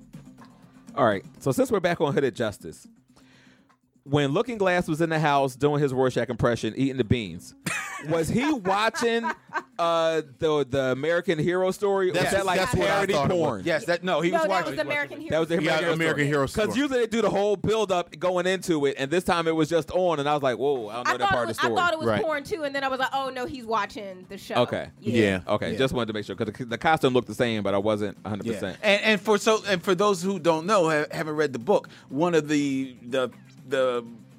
things of the book that it doesn't really spell out is that there was this sexual relationship between Hooded Justice and the Captain Metropolis hero in the comic book. Was that in Watchmen?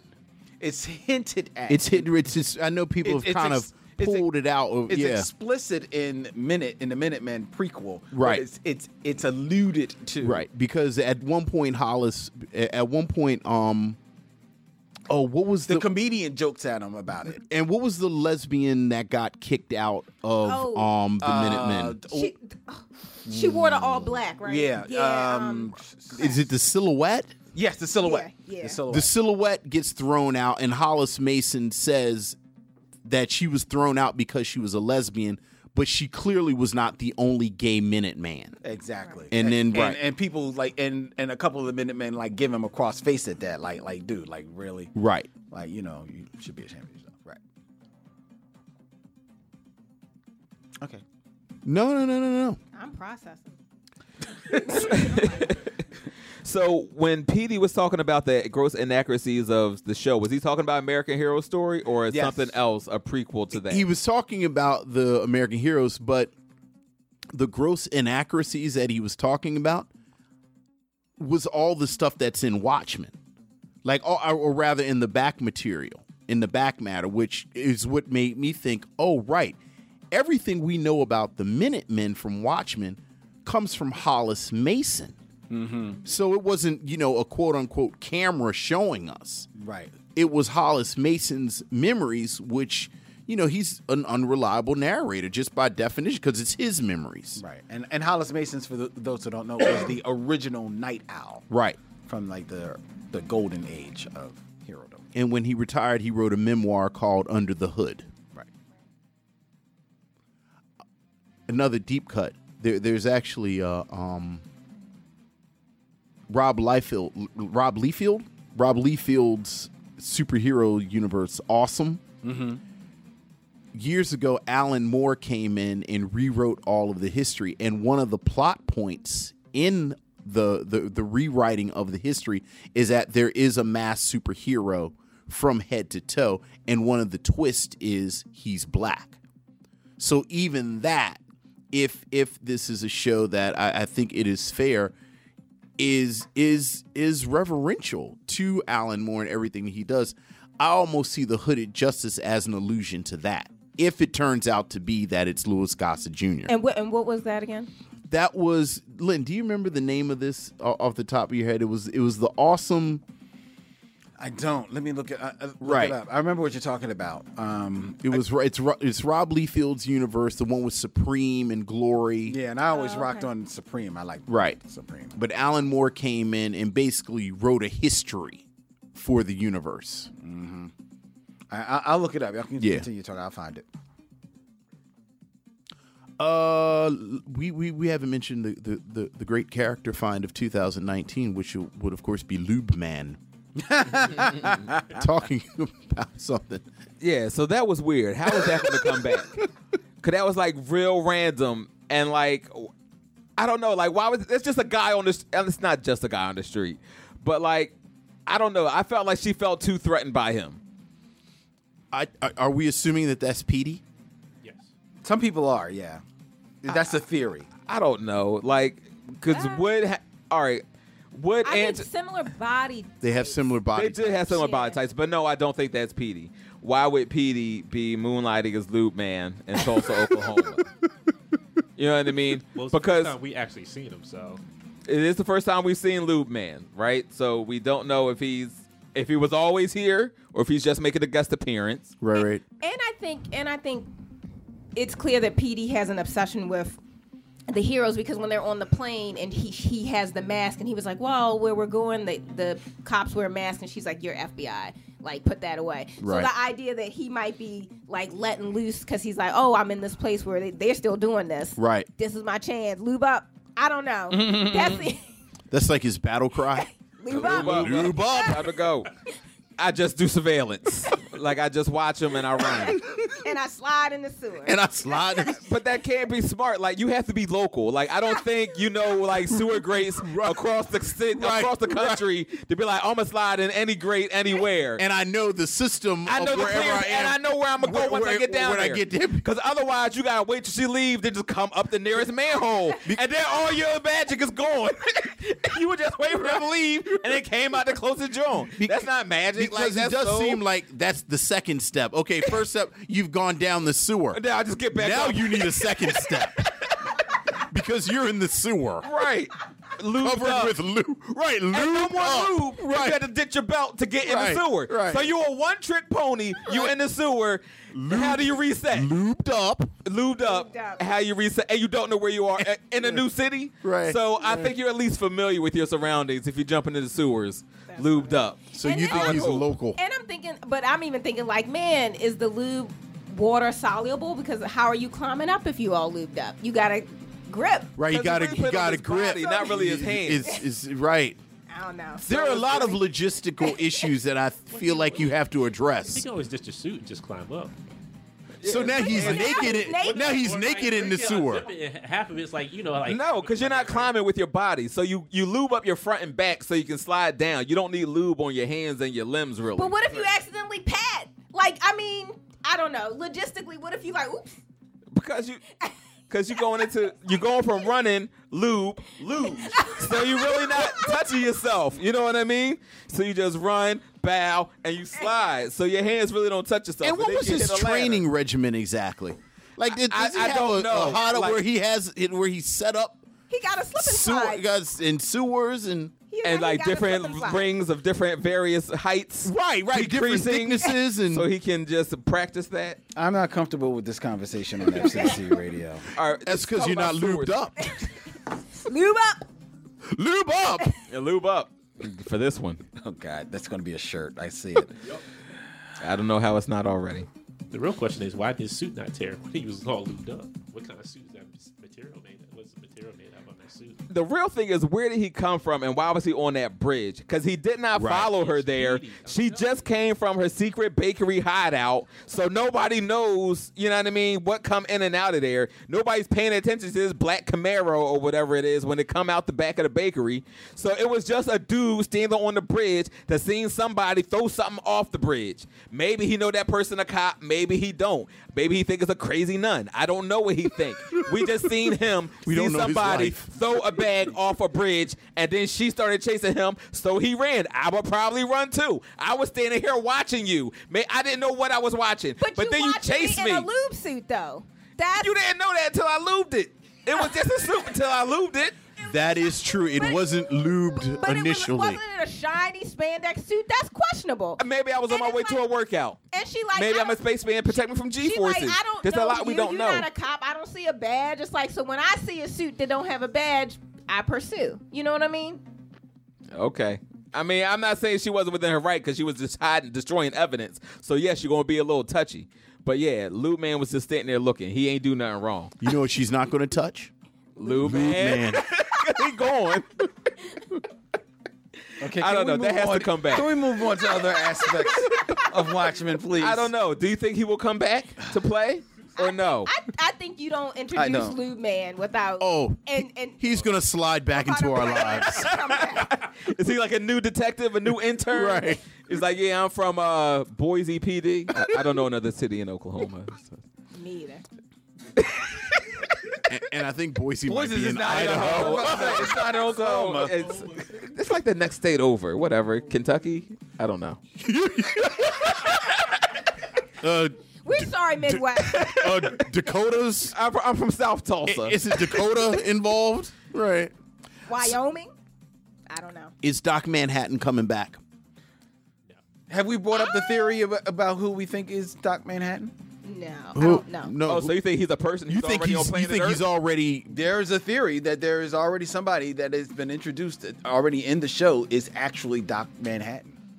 Is it one of the kids? Nope. No. It's not the senator. No. Angela's husband. Is it Lube Man? It's Angela's Cal. husband. Cal. Yeah.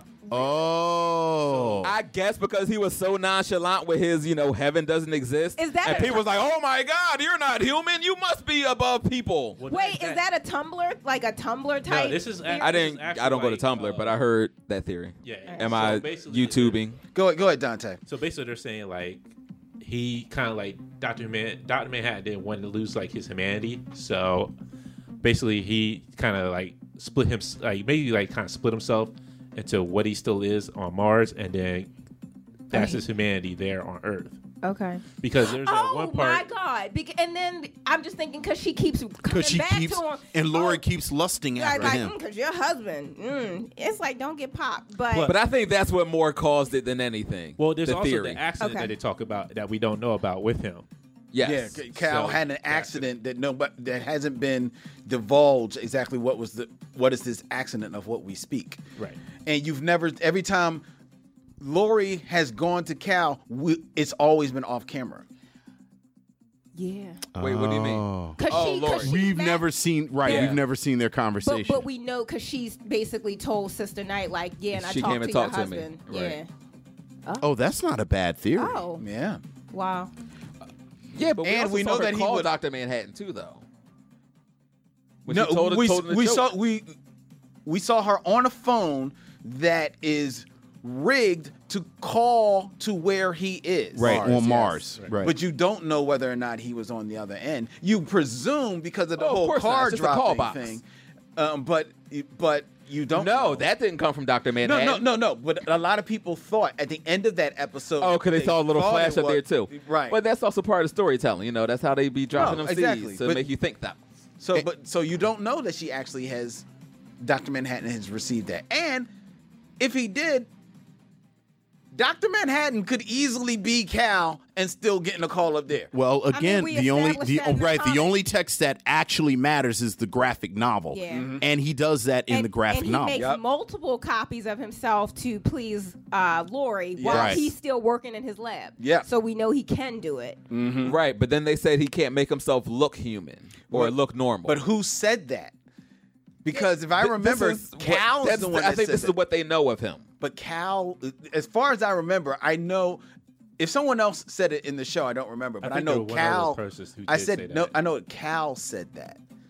I'm pretty sure Angela said it to Pop when he said I could be Dr. Manhattan. Like Dr. Manhattan knows on Mars, or he don't look like people, or something like that. Okay, but if it's Angela, she could have gotten it from Cal. Right. Who could be saying it to throw the scent off. Right.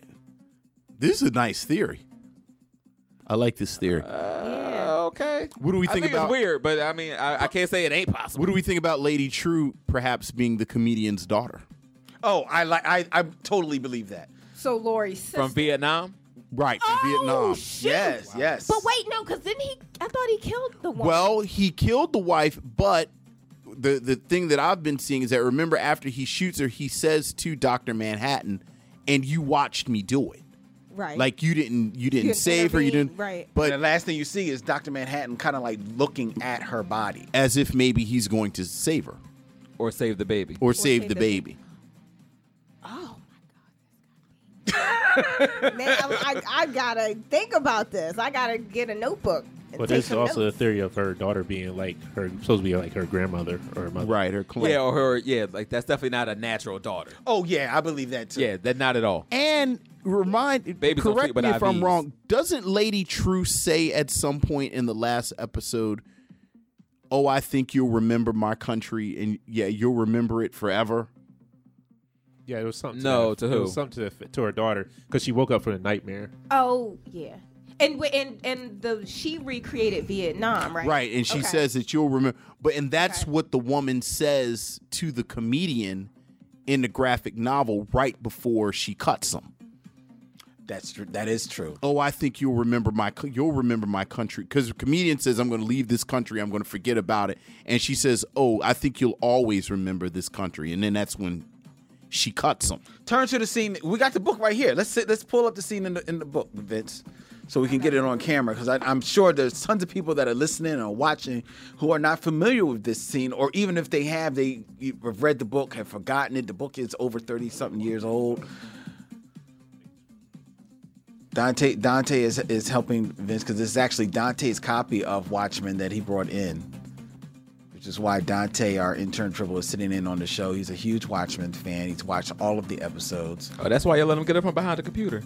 That's what I said. I looked up. I said, "What you doing at the table?" Right. Yeah, I can't. Why you at the I big can't have table? I can't have no turkey and mashed potatoes either. Like, yo, I can But- sit at the grown folk table once in a while. Just While once. Vince looks, can I ask, like, what do you think is the deal with Angela's kids? Like, whose kids are those? So those are her partner's kids. Her partner died during the White Night. Yes. So she adopted those three. and one Okay. is hers. Yes, and it Wait, was her. which one is hers? I think one of them, the one that was brown. No, There's not- no, I thought all three of them were her partner's kids. All three of them are the partner's kids. Oh, Yeah. are they? Y'all those kids are white. Yeah, because I was like, I don't think any of them are brown. And, I thought at least one and of it them was was. the partner's, I think, father that came. Right, and she paid off. Oh, Yeah. Bobby. Still call him Bobby from Supernatural. I said, Bobby working. Last time But I yeah. saw Bobby, he was a ghost. Yeah, so he's related to to her partner or whatever. Because I think her and the Captain Judd were talking about the White Knight Okay. and, however that happened. Now, I will say, when I first saw the kids, and I guess I just wasn't really paying attention because when I watched the first episode, I was working and doing something else. Just looking up real quick, and with her saying that she was born in Vietnam, I thought that the children were slightly Asian. So it was only after watching it again I was like, oh, okay, they are white. Because somebody said they were white, and I hadn't watched it again. I was like, no, aren't they kind of like Asian? Because she said you were born in Vietnam and stuff. But then I watched it again, and that's when it all made sense to me. But you know what's funny? I mean, I was confused because they look like they could pass for white, but they're not all the way white. They do look like they got a little ethnicity to them, right? The older boy definitely, but even the little girl, like there's something about her that I was like, you look like Yeah, I you thought might that be one- a black girl. yeah, I thought that one was. that can pass as a white girl. That to me. And if Cal is Dr. Manhattan, that explains why they don't have children. They don't have biological children. Why? He can replicate himself. He can't replicate a little No, him? because one of the stories of the comic was that by having sex with Dr. Manhattan, you opened yourself up to actually Cancer, be a right? cancer. Because he's Sterilized because with he's cancer? Well, radiation. because his first partner dies of cancer. Right. But I guess we never hear from Lori whether or not she got cancer or is dealing with that. Well, I thought in the comic the Ozymandias gave people cancer. No, I didn't. Yeah, like Dr. Manhattan didn't give them cancer. Like Ozzy. No, wasn't that because the remember pla- all of them were working for the company that ended up being owned by Ozymandias. I didn't think that that's how it played out for his first partner, though. I thought No, Jenny Slater. She worked for. I sit here long enough. I can tell you the name of the company. It's like Pyramid something. Yeah, but I still thought it still played out that they deduced that it was from. They said Jenny Slater, Moloch, who was a super villain, Right. and then I forget the doofus kid who was like his. It was like Wally something, his sidekick. Right. All three of them over the years come to find out they had worked for this subsidiary.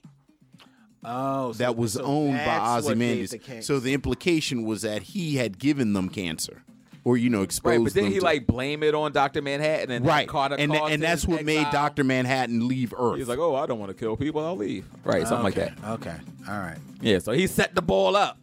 See, now, this is like, just one of those earlier questions that got answered. Because I was wondering, like, okay, so if this is a prison and he doesn't want to be here, Ozymandias, like, is he being detained by Dr. Manhattan? Like, did somebody find out and is punishing him for the hoax? No, I think- Yeah, nope, he got away with all that. Somebody else got him. Yeah, we think it's no. Lady True. Lady True got him. Up there. Absolutely. That's who we think. I know, but that was just one of those earlier questions. 'Cause like as the episodes come, like certain things get answered, True. some things didn't. Like I thought it was very interesting in the first episode when the cavalry member kills the cop. The cop has to ask for permission from dispatch to release his gun. Yeah. And that's exactly what they want regular people to do. Lock up your gun, keep your ammo somewhere else. By the time you get to it, you already dead because they done shot you in the head with 6 warning shots. Right. I thought that was like so like telling and like, yeah, see, that's why regular people don't lock their guns up. But that was just how they started to build a world of like role reversals and masks and who's good, who's bad. Another thing, and blurring that line. Why did Angela break into the cultural center? Because she told Cal like what, I'm unbalanced and I'm feeling emotional or something. Yeah. Like I didn't understand that. Like you couldn't just go there and holler at it next Look, time tomorrow. again. Like I mean.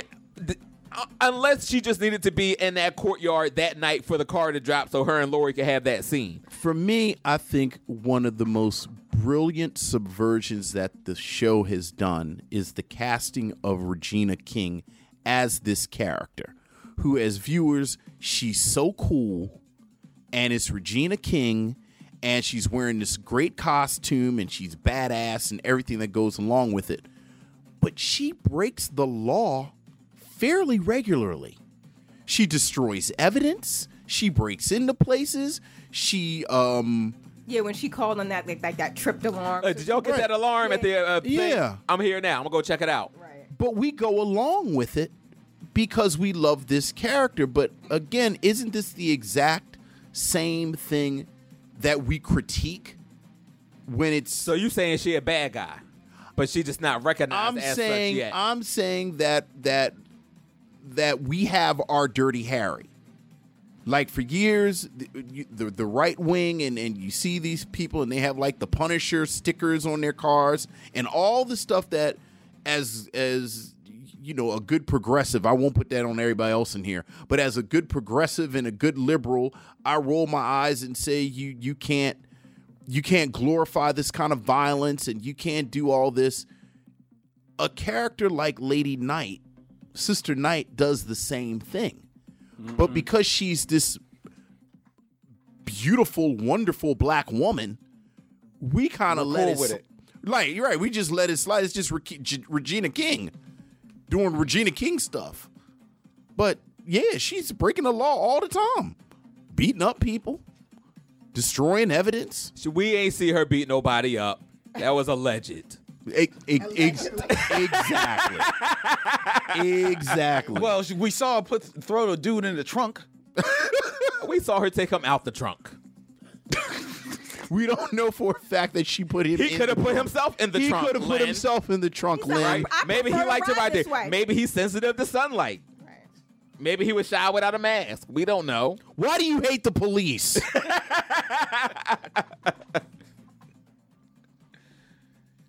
Yes, Lynn. Sister Knight's life matters.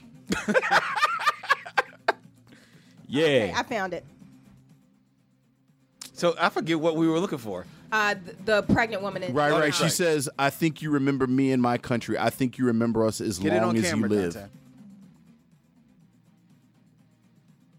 You see it there? And Lady True says something similar to this in the last episode. And who did she say it to? Who did she say it to? Now that I forget. She said it to To her daughter? I think is it her daughter? Yeah, it was to her daughter. Yeah. Because that was like right after she had the nightmare. Right after she Yeah, because I remember she had the nightmare. She was telling her about it. She said, my feet still hurt. Will you walk me back to my room? She said no. But then I don't remember her dropping a pearl of wisdom or something. Or I think you'll remember Vietnam very well or whatever. Yeah, I think that's it's somewhere right there in that sequence where she says it. Yeah, I kind of remember that. Right, and then there's the image. The last image is Dr. Manhattan looking thoughtful at the body. Yeah, And I guess some people are theorizing he's going to save the baby. because you don't know. Right. You don't know. And that would be another way of kind of like getting the comedian into this series because, you know, comedian's dead. Right. You know, except by way of Laurie now taking his last name. Right. How about that? And apparently her alias was the comedian. Her alias. Yeah, when you look in the Pedia. the Pedopedia, and it talks about her career because apparently her and Night Owl end up getting arrested. They got busted. Because they prevented the Oklahoma City bombings. Oh, that's okay. Yeah, right. And it was Night Owl, and she had changed her name from Silk Spectre to the comedian, taking on his persona. And then she took the deal. But part of the deal was she says, basically, let me go, or because I know what really happened on 11/2. See, now, you know what? See, now to Ariel's point, when you know about how she kind of like really takes on her father's role and kind of like his whole like mythos and everything, that kind of explains how the Silk Spectre from 1985 becomes this hardened FBI Right, Detective agent. Blake. Yeah, that kind of like fills in that gap. You know, you see where the switch came. All right, cool. It's a good show. Yeah, but that's also why Keene dangled her owl in front of her. Like, once I'm president, I can pardon whoever I want for nothing. So, it may be able to set your little owl free. See, I never liked him. He is a So he deserved to be in jail then? Oh no, not that Night Owl. The senator. Senator Keene. Oh, the senator. Okay. I didn't like the senator because he always had that cheese in eating grin. Like from the moment you saw him, I was like, yeah, you don't look trustworthy. He was definitely suspect. Yeah, you know what I mean? He always almost like, had that Kennedy look, JFK look about you. Like Or like John Edwards. John Edwards. Yeah, that's really a good more one. John Edwards. John Edwards is a good one. Like, like just trying too hard to look like Mr. Clean. Like, yeah, you dirty, dog. Okay. Now, since he sent Lori in to investigate Judd's death, does he really want to know who killed him? Yeah, because he asked the Looking Glass. He's like, yeah, that's why we need Sister Night out of the way so we can find out who killed Judd. No. He wants Sister Night out the way so she doesn't gum up whatever he's planning with that's 7th right, Cavalry. yeah. Right. But He they said, Blake already suspects her. Help her along, or whatever you got to do, or I'll just have them go in there and kill her whole family. But I still whatever think you want to They do. want to know who killed Judd as well, too. No, I don't think so. I think he sent her in there basically to finish the frame job on Angela.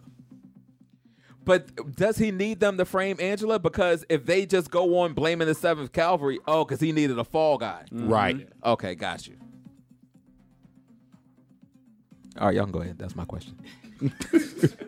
They're leading the show. No. I think part of the reason I don't like Senator Keene, and obviously we're only 5 episodes in, it seems like a show where Well, we're halfway there, so I Right. think we got enough to judge them on. We Right. can hang. each character is so morally ambiguous to a certain degree. He really does seem like he's just 100% evil, which is kind of disappointing in a show like this, which is why I'm hoping that they add some more nuance to him. Well, I mean, is he just evil? Is he a politician? Because it seems like he does not care about this organization. However, if I can use them to my own ends, well, then I'll do that, and maybe I'll keep the killing down some. Because you know what I mean? he does call them like redneck bumpkin Okies racists or whatever. something like that. You know what I mean? So like, it's not like he respects them. At least not when he's talking to Looking Glass. It doesn't sound that way. So it looks like he's using them as a means to an end or Right. whatever. And the So- other thing you got to recognize is that he also, like them, is getting the truth out there. Right. You know? But is he? He's not sitting here sending out copies of his tape or, putting that thing on YouTube. He's, keeping it in his organization or, his sect of the organization or maybe throughout the other white nationalist or 7K organizations throughout other cities. He's not spreading the word. He's not getting it out there for real. He wants to stage another teleportation event or something. So we don't really know what he's after. We just know, he wants a fall guy and he wants Angela out the way because she could be problematic. Because apparently she's the smartest detective they got. Right. I just want to give a quick shout. We've been repping for Regina King hard on here, and deservedly so. But let's give a shout out to the other actors in this show. Don Johnson, who has played Judd, the chief of the Tulsa Police. Tim Blake Nelson is Looking Glass.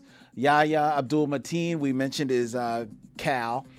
Andrew Howard plays the Red Scare, the Russian guy with the red mask. Let's see. Pirate Jenny? Well, yeah, there's Pirate Jenny. I haven't gone to her yet. Pirate Jenny is Jessica Camacho. I love her. I feel like we aesthetic. need more Right? Pirate Jenny. I love her. I said, what is going on with her mask? She's like Rihanna, except like as a cop. Like, so she gives me Rihanna vibes. I love it. We also have Tom Meissen and Sarah Vickers. They play Mr. Phillips and Miss Crawshank, the clones. Of course, we gave shout out to Jeremy Irons as Adrian Veidt. You have Louis Gossett Jr., who's playing Will Reeves. Jean Smart plays Laurie Blake. And Hong Chow is Lady True. And let's see. Dustin Ingram that's Petey. You got to give some love to Petey. And let's show a little love to Jacob Ming Trent, who plays Panda. Yes. But wait, all right, so I have a question, and maybe this is in the larger story, maybe it doesn't matter. What do you think happened to the baby? Like, so in the beginning when they survive, like the crash. And that's the question, isn't it? Picks up the little girl. Like, where is? I mean, he's old, so it's possible she died. But do you think she plays a part in this bigger story? I've just been wondering about her because they make it a point that she survives and he takes her. Right. But then we don't hear anything else about her. We may get that this episode because remember Angela's tripping off the pills, the memory pills. The memory pills. Oh yeah. Yeah, so we're going to see her relive a lot of his life. Right. Yeah. So yeah, you're right. So that may be answered. This is also the episode where I think if they're going to drop the shoe, they're going to drop it. That he was hanged justice. Hooded justice. Really? And then So you think he really did kill the police chief? I think he might have. Well, remember he got up and walked. I mean, and he did ask. What did he say? Can I lift the 200 bag pounds up? over my head? Yeah. Yeah. And she's like, what? Oh, man, shut up, fool.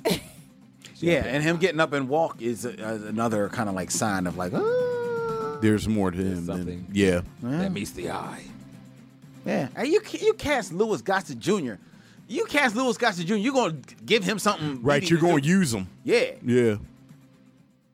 Shoot. All right. So then what could Lady True and 7th Cavalry and Pop Justice be planning, knowing full well that he's been talking to Angela, dropping her clues, giving her pills, but Lady True doesn't think that would, derail the plan because she just seemed okay with everything he was doing. So what could they be doing that they want to keep her out of, but apparently he's bringing her in a little bit and apparently bringing Lori into it too, that won't derail what they're trying to do? Well, I mean, maybe with Angela, now that she has the pills, maybe he knows that when she sees what he's seen, she'll be a help as opposed to a hindrance, Right. maybe. Now, as far as Lori, I don't know. They may be revealing the truth about Dr. Manhattan. Who? Like, That he is Cal. in this next episode? Well, but that might be their Oh, Endgame. end game. Okay. That would at least, because that is the connection, the possible connection between Lori and Angela. Their connection is like the law. They're both. But I'm just saying, as far as them trying to play both of them. I don't know. I think that's a Well, bad. we I think don't that's know. I think that's You a. asked the That's a question, random I gave pull. you an answer. I know it's a bad one though. I think that's a bad pull. Like you can't sit there and Oh, I just hope pull I'm right. Dr. Manhattan I'm not pulling out of it. Mars. You can't pull it out of Uranus. I didn't and just pull sit it out there of and my- say like we just sat here and gave a very convincing theory about how Cal could be Dr. Manhattan. And you asked... I didn't say it was convincing. I heard you out. And then a slow turn. A slow turn away. Wow. I don't think, because, I do hear people saying, like, Dr. Manhattan's definitely coming. But I don't know. Yeah. I think that'll be, like, are they doing that to reveal him to the world or, like, just to Angela? No, I mean, I think to the world. I don't know if Cal, the way you do that. Like, if anything, you make an entrance through a millennium clock or whatever her big clock is supposed to be or going to be or something like that. I don't know. We'll see what happens. I just don't think it's that. Then But what do you think you're it is? entitled to your What do you think it opinion. is? What, as far as the connection? Well, outside of, like, the law, they both want to get down to the truth. No, what do you think their end game is? That was your question. For True, Will, and the 7th Cavalry? Yes. All right, well, my question was as it pertains to Angela, because it doesn't seem like True has an issue. I don't know. You want me to say something that don't pertain, Dr. Manhattan? I have no idea. It's something, though. Like, because I didn't even know if they were planning the same thing until last episode. But then when you saw the True technology box in the back of the lettuce truck, you're like, all right, she definitely supplying them. That's not one employee that took something from work and put together a CX924 teleportation device in a gym. So yeah, she's funding all that. She's behind them. And again, I don't know, because she's Vietnamese, and I don't know if Vietnamese feel the same way about racist organizations as black people would. But I guess she could be funding them regardless. But I don't know. I just think that's real random for Dr. Manhattan to be like, all right, yeah, I'm your husband. We've lived this life for however long since Vietnam and since an accident. I didn't know Dr. Manhattan could have accidents or whatever. Mm-hmm. But whatever. I don't know. We'll see what happens. I think you were naming the actors and actresses just now. It's worth noting that this is a show with 3 actresses over the age of 40 who are basically the leads. Yeah, Regina King, Jean Smart, and Hong Chow. Yeah. And they are fully realized, sexualized women. Like, these are not crones. These are not, women sitting in the kitchen, dispensing advice. Well, we don't know how sexualized True is. She makes people. She don't make people the old-fashioned way. I mean, she's good looking. I guess. Yeah, I didn't look at her like that. She wears a little white joint. And she's very personable. She definitely know how to close a deal. I was about to say. I'll put it that. She knows how to close a deal. Yeah, she needs she'll knock your door at midnight and give you 3 minutes, and you'll still feel like you won. She'll kill a baby and then say she was just kidding. True story. Yeah, you can't trust her. I want to know what she found when she got out the sky. I want to know what that was. Was that another message from Veet? Oh, and why Jupiter's moon? Like, Jupiter? It's wild. I don't know. No, he's on the moon of Titan. He's on next to Saturn, so he's on Titan. Yeah, same thing, whatever. No. Saturn's the one with the rings, right? Yeah, but it has moons. All right, that wasn't Saturn. That was Jupiter. There's the stripes, not rings. Dog, I had this conversation because I told people I should recognize this planet. And they was like, you don't know what planet that is? I then Googled it and everything. Saturn is the one with the rings. Jupiter has the stripes. I was outside Jupiter. I thought it had rings on there. No, it was the stripes. It was the stripes. It was the one with the dark spot. Right. Man, I'm like, I should know this planet. Like, it was a whole thing. So, yeah. Dante, I've learned from doing Throne of Tribbles with the man that if there is back matter, that I just, Eric, what is it? Because I'm not questioning Eric. Yeah, I do my research. All right, what other questions are there? Because there's who saved it? All right, so look, right? All right, so Looking Glass finds out the truth. Yes. Put him on. His whole world crumbles, right? He don't know what to do with himself. He don't know which way is up. He done gave up Angela. Now, I feel like he did feel like that was the best way to save her family, yeah. But I still feel like I wish he would have had a conversation with her and told her what was going to happen. And like, yo, Keen is the 7th Cavalry. He want me to get you out the way. If I don't, he going to kill you and everybody. You, Cal, all the babies, blah, blah, blah. But at that point, he don't know what to trust. But he still believe in the Keen at least that much or that far. No, true. But I mean, like, he don't even know like where to trust, where to take her to have the conversation and all this other way. And he doesn't, because his new alarm system comes, he throws it away, but then he goes back and pulls it in. That's right. Now, does he pull it in because he's worried about the attack that they're planning or what they're going to do? Because he theorized that they were going to drop another squid, and they said no. Right. So, he still held on to it. So you want to believe, but your paranoia is not all the way gone yet. Right. Mm-hmm. You know what I mean? So, like, where does that leave him? Because he's clearly in a transitional space. And is he sleeping in the bunker again, or is he in the house? Because they about to come tighten him up, too. Right. You know what I mean? So they coming for him. So that don't look good for him. I think he's trying to cope. Again, I thought for a television show with people dressed up in outfits and a giant telepathic squid, it handles PTSD and trauma really well. So I love the fact that him watching the videos didn't automatically quote unquote cure him. Yeah. Like, I love that he came back and got that alarm out the trash, because what else is he going to do? Right. Like, just you don't be just cool from now on. Yeah, right, you're not right. just You gonna don't watch the bounce video back from and this. be like, it's been like 2/3 of his life. Yeah. So it's been 30 years ago. So he was probably a kid at that time. So 15. So yeah, Right. this has been like 2/3 of your life that you've been afraid of this phenomenon every day. like that doesn't just go away. I appreciated the use of careless whispers throughout the episode. I did too. That was nice. Yeah. And the different ways they played it. Yeah, they slowed it down after he got up after the crash and stuff. Yeah, I did peep that. So many layers. All right, so Well, you should read the graphic novel, Eric. You gonna do it? no, why would I do that? He's like, I watched the YouTube summary. Yeah, there you They go. already Because told it's me. fantastic Easter eggs. and because you love Watchmen. Watchmen's good, but I didn't like the movie. So, Well, I mean, Yeah, the and I movie. know I don't like comics. you know, Yeah, for sure. yeah, Have you read all the comics? every last one. Every comic, you They're like it's not a enough one. for me. Yeah. All right. You ain't read Richie Rich. For what? Richie Rich. Richie Rich don't have nothing I'm interested in. All right. He died and became Casper. He did not. It's a good They theory. made it over his dead body. It's a good theory. It is not. It's not true. It's not true. I know. Len is like in his feelings. precious. He can't accept that Casper is Richie Rich. He's not. Why not? Because he's disembodied? Because it's not so. Just because saying it's not so doesn't make it They're not so, friends. Captain. That's why. They're Can't- friends. Yes, they are friends.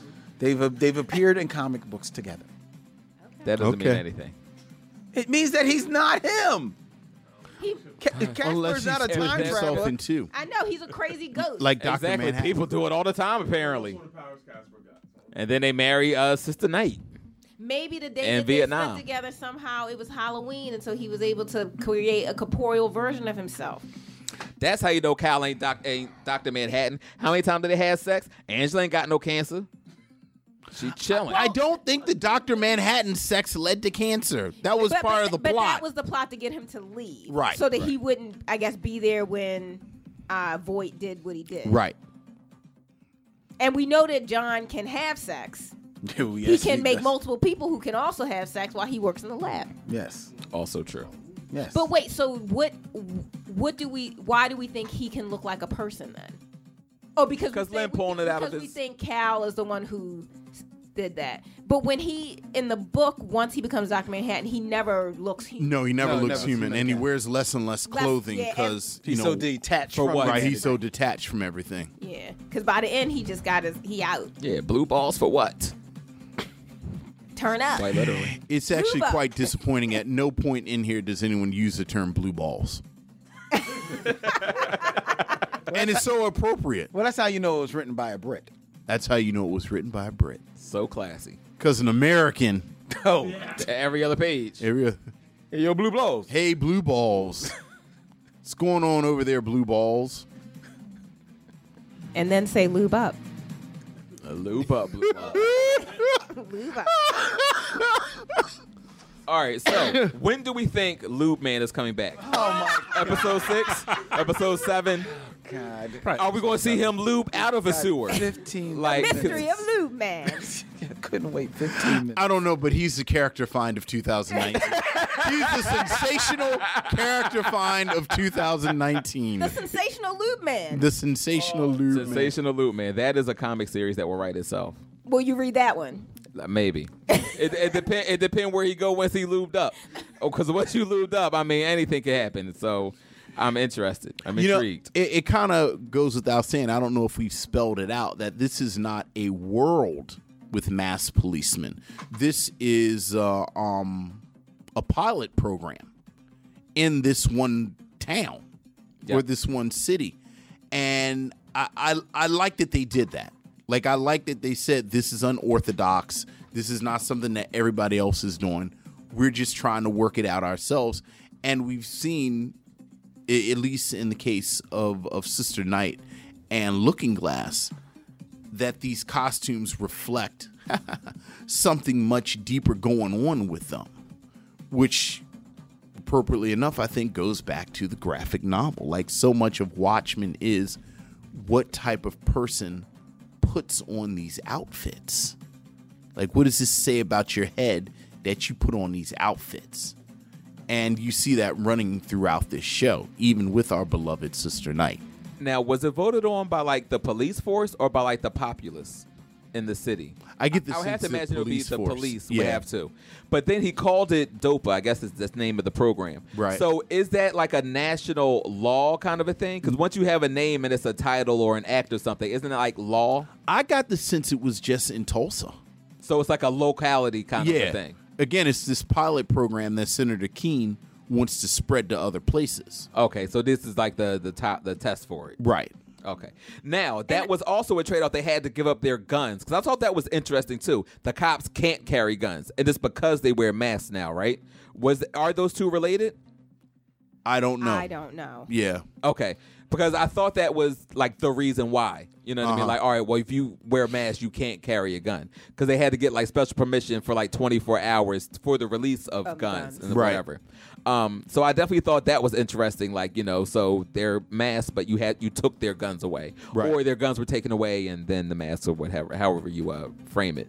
But and I thought specifically the reason they're trying out the program is because they couldn't get any new recruits for the police because no one wanted to Get white knighted. Yeah, get white knighted. So it's like, so what if we don't do this? We will not have a police force, and then there's anarchy, right? Because you're kind of giving power over to the Rorschach people. So let's Southern California. tell people that will hide their identity, but more importantly, they get to play dress up. Like you get to be a superhero, which I think is the subtext of what of everybody the with a badge. Right. And you can aspire to be a detective and then individualize it and, you know, put your own little spin on it. Which then goes back to, here's something. They talk about the Keene Act in the comic, and then it's Senator Keene. And they've not addressed any connection or if there isn't one at all. There is a connection. I think he's The son. Yeah. It's his son. Yeah. When did they 'cause the actually Keene Act say outlawed vigilantism, right? that? Right. They do. Did they say that? I missed that. I think it was like maybe third episode. I want to say. When the one with, because the third episode is where he's introduced, and I think they said, I think he references it, like when he's sitting there with Lori. My father, Senator Keene. Right. Okay. All right. This been bothering me the whole time. Like, are they not going to mention the Keene Act? Yes, well, they do. I'm just reading some of the reviews of this show. Watchmen has received widespread critical acclaim. Rotten Tomatoes, the series has a 96% certified fresh rating based on 88 reviews. The website's critical consensus reads, bold and bristling, Watchmen isn't always easy viewing, but by adding new layers of cultural context and a host of complex characters, it expertly builds on its source material to create an impressive identity of its own. There is a bit of controversy in regards to the Rorschach character. The Daily Beast identified that many of the reviews were dissatisfied with how the show treated the original graphic novel, especially the impact that Rorschach had on the television series narrative. Alan Moore, the creator, had written Rorschach to be an extreme interpretation of characters such as The Question, which Steve Ditko, who created the Question, had used to promote objectivism, from which Moore... Objectivism? Thank you. I don't know why I couldn't say it. From which Moore made Rorschach a right-wing character based on that philosophy. While many have agreed that with the television series' use of Rorschach as an element in right-wing politics and white supremacy groups, fans have spoken out that the show does not respect Rorschach as a hero and have called the series a near utopia of today's woke left, among other comments. Was that supposed to be like a dig at it then? Yeah, I think they're kind of maybe taking a little bit of a... The nerd tears are delicious. Yes, they are, and plentiful. So because Rorschach, or because this world knows nothing of Rorschach or who he was outside of the 7th Cavalry, they think it is a disservice. Yeah, they think that maybe not, they're trashing on his role as a hero. Well, drop 2 tears in a bucket. And he was gross in Watchmen. Like this whole like he's gross throughout the like. There's something wrong with him throughout Watchmen. Right. As a matter of fact, Alan Moore, the original Watchmen creator, said of Rorschach, I wanted to kind of make this like, this is what Batman would be in the real world. But I had forgotten that actually to a lot of comic fans that being smelly, not having a girlfriend, these are actually kind of heroic traits. So actually sort of Rorschach became the most popular character in Watchmen. I meant him to be a bad example, but now I have people come up to me in the street saying, I am Rorschach. That is my story. And I'll be thinking, yeah, great. Can you just keep away from me and never come anywhere near me again for as long as I live? That's according to Alan Moore. Oh, okay. So it's not his fault people are identifying with him, but he was supposed to be, quote unquote, a loser. Hey, right. And then people were like, oh, hey, I identify. He's awesome. Mm-hmm. That's not your fault. You just, No, it's not. He used to be a nice character, but yeah, it seems like, he's kind of been, I don't want to say denigrated to this, but, it doesn't seem like a far cry. And he sent his book to what you said, a right-wing publication. Yep. Yeah. Inside the thing. And I almost forgot about that correlation. I think that's why it did get picked up by the supremacists. But wait, because I remember him dropping it off at like the newspaper, but I don't remember anything in the text letting you know that was a right-wing conservative newspaper. The one of the issues has the Spirit of 77 issue that they had where justice sometimes has to be hooded. Uh-huh. And there's a whole article in there where it's just these amazing caricatures of Jewish people and black people and I gotta go back. Yeah, it's in here. It's been in here. It's been many, many years since I read the graphic novel. I try to do it once a year. Oh, really? Yeah, I try to do it once a year. Because it's just it really is good, Eric. It is one of those books I read like every should couple of read years. Now, the funny thing is, I read it every couple of years. I have never, ever read the back matter. I've not missed it. You got to read the back matter. Like, you got to actually read it. I have yet to miss it, so no. Well, then you've missed like half of the story. But I've enjoyed it all the same. Now we're getting a show Philistines. mission moment brought to you by Black I Tribbles. try and work with y'all. You got to read the whole thing like he wrote the whole thing. I don't really need to. I feel fine with what I've read. You take your conversation with Eric, who has not read anything. I've read the book. I've read the pictures, at least. He won't even read the pictures. Yeah, that flip book will not enhance my experience. I'm sorry. He called it a flip book. He's the one denigrating it. It is what it is. It's a book. You flip through it. Well, we can all agree that the show's great. Yes. The show is great, and it amazingly only has 3 more episodes. I know. No, I guess like 4. I think 4 episodes. It's 6 through 9. That's upsetting. Yeah. You know what? What is upsetting is that I have a feeling that despite Damon Lindelof saying that he pretty much has written this story, and as far as he's concerned, it being one and done, I have a feeling that HBO will almost demand a sequel. Yeah. Now, Damon Lindelof has said that if there was to be a sequel, he wouldn't mind if someone else wanted to come and play in whatever world he set up. But he doesn't feel like he would be moved to return there, Right. and do another story. Right. I would be happy if this is just one. I was about to say, he done. definitely has a plan and a vision. Yeah. So it's a complete story. I mean, if they did a sequel, I would like to see what happened in New York, because they said nobody wants to go back to New York. Right. Nobody wants to be there at all.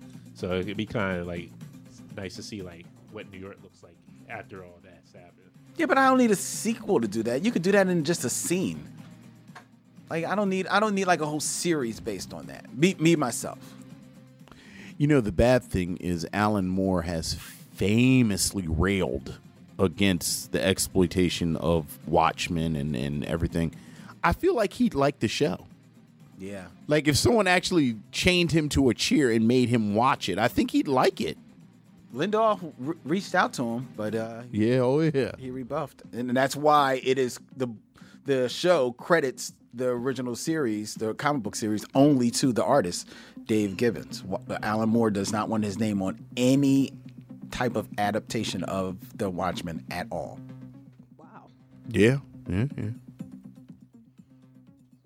All right, well, it's 10:58, ladies and gentlemen. We got to get out of here.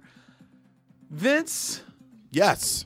thank you so much for coming in, bro. Oh, please, my pleasure. This is home. It's always a pleasure.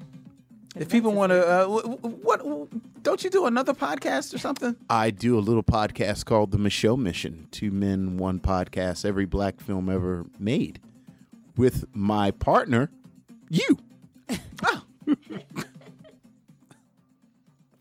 Picture that. Yeah, it's a cool podcast, I've heard.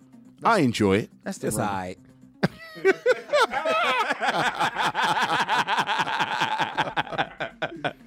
Yeah, matter of fact, we're overdue getting Eric in there Yeah. to talk movies. Eric, if you came on, I'm gonna put you on the spot real quick in 30 seconds. If you came on the Michelle Mission, what black film would you want to review? I don't know. I had to find a movie. Let me think. You don't watch movies either? I love movies. I watch movies all the time. I had to pick a movie that they haven't done, and one that like speaks to me. I don't know, man. I gotta think. I have no idea off the top of my head. All right, that's cool. Well, so look forward to an episode of Michelle Mission where we review Baby Got Back. Nate. Booty Call was a quality film. Thank you, brother, for coming in. Hope you had a good time. I did. Cool. All right. This show will be available come the morning, ladies and gentlemen, on blacktribbles.com and any place and every place that podcasts be, including iTunes, SoundCloud, Google Play, Stitcher Radio. Stitcher Radio. Don't forget to like and follow us on Apple Podcasts. Leave us a 5-star rating and a review that really contribute to our Patreon, patreon.com/blacktribbles, where you can hear the Patreon exclusive podcast, Greeting from the Bat Base, where I am reviewing Batwoman on the CW. I also gave you the inside scoop on the Spider Tribbles story. There's a whole lot of fun going on there. For all the Tribbles in here and all the Tribbles out there, this is a Bat Tribble imparting, we say. Hailing frequencies closed, Captain. Blackout.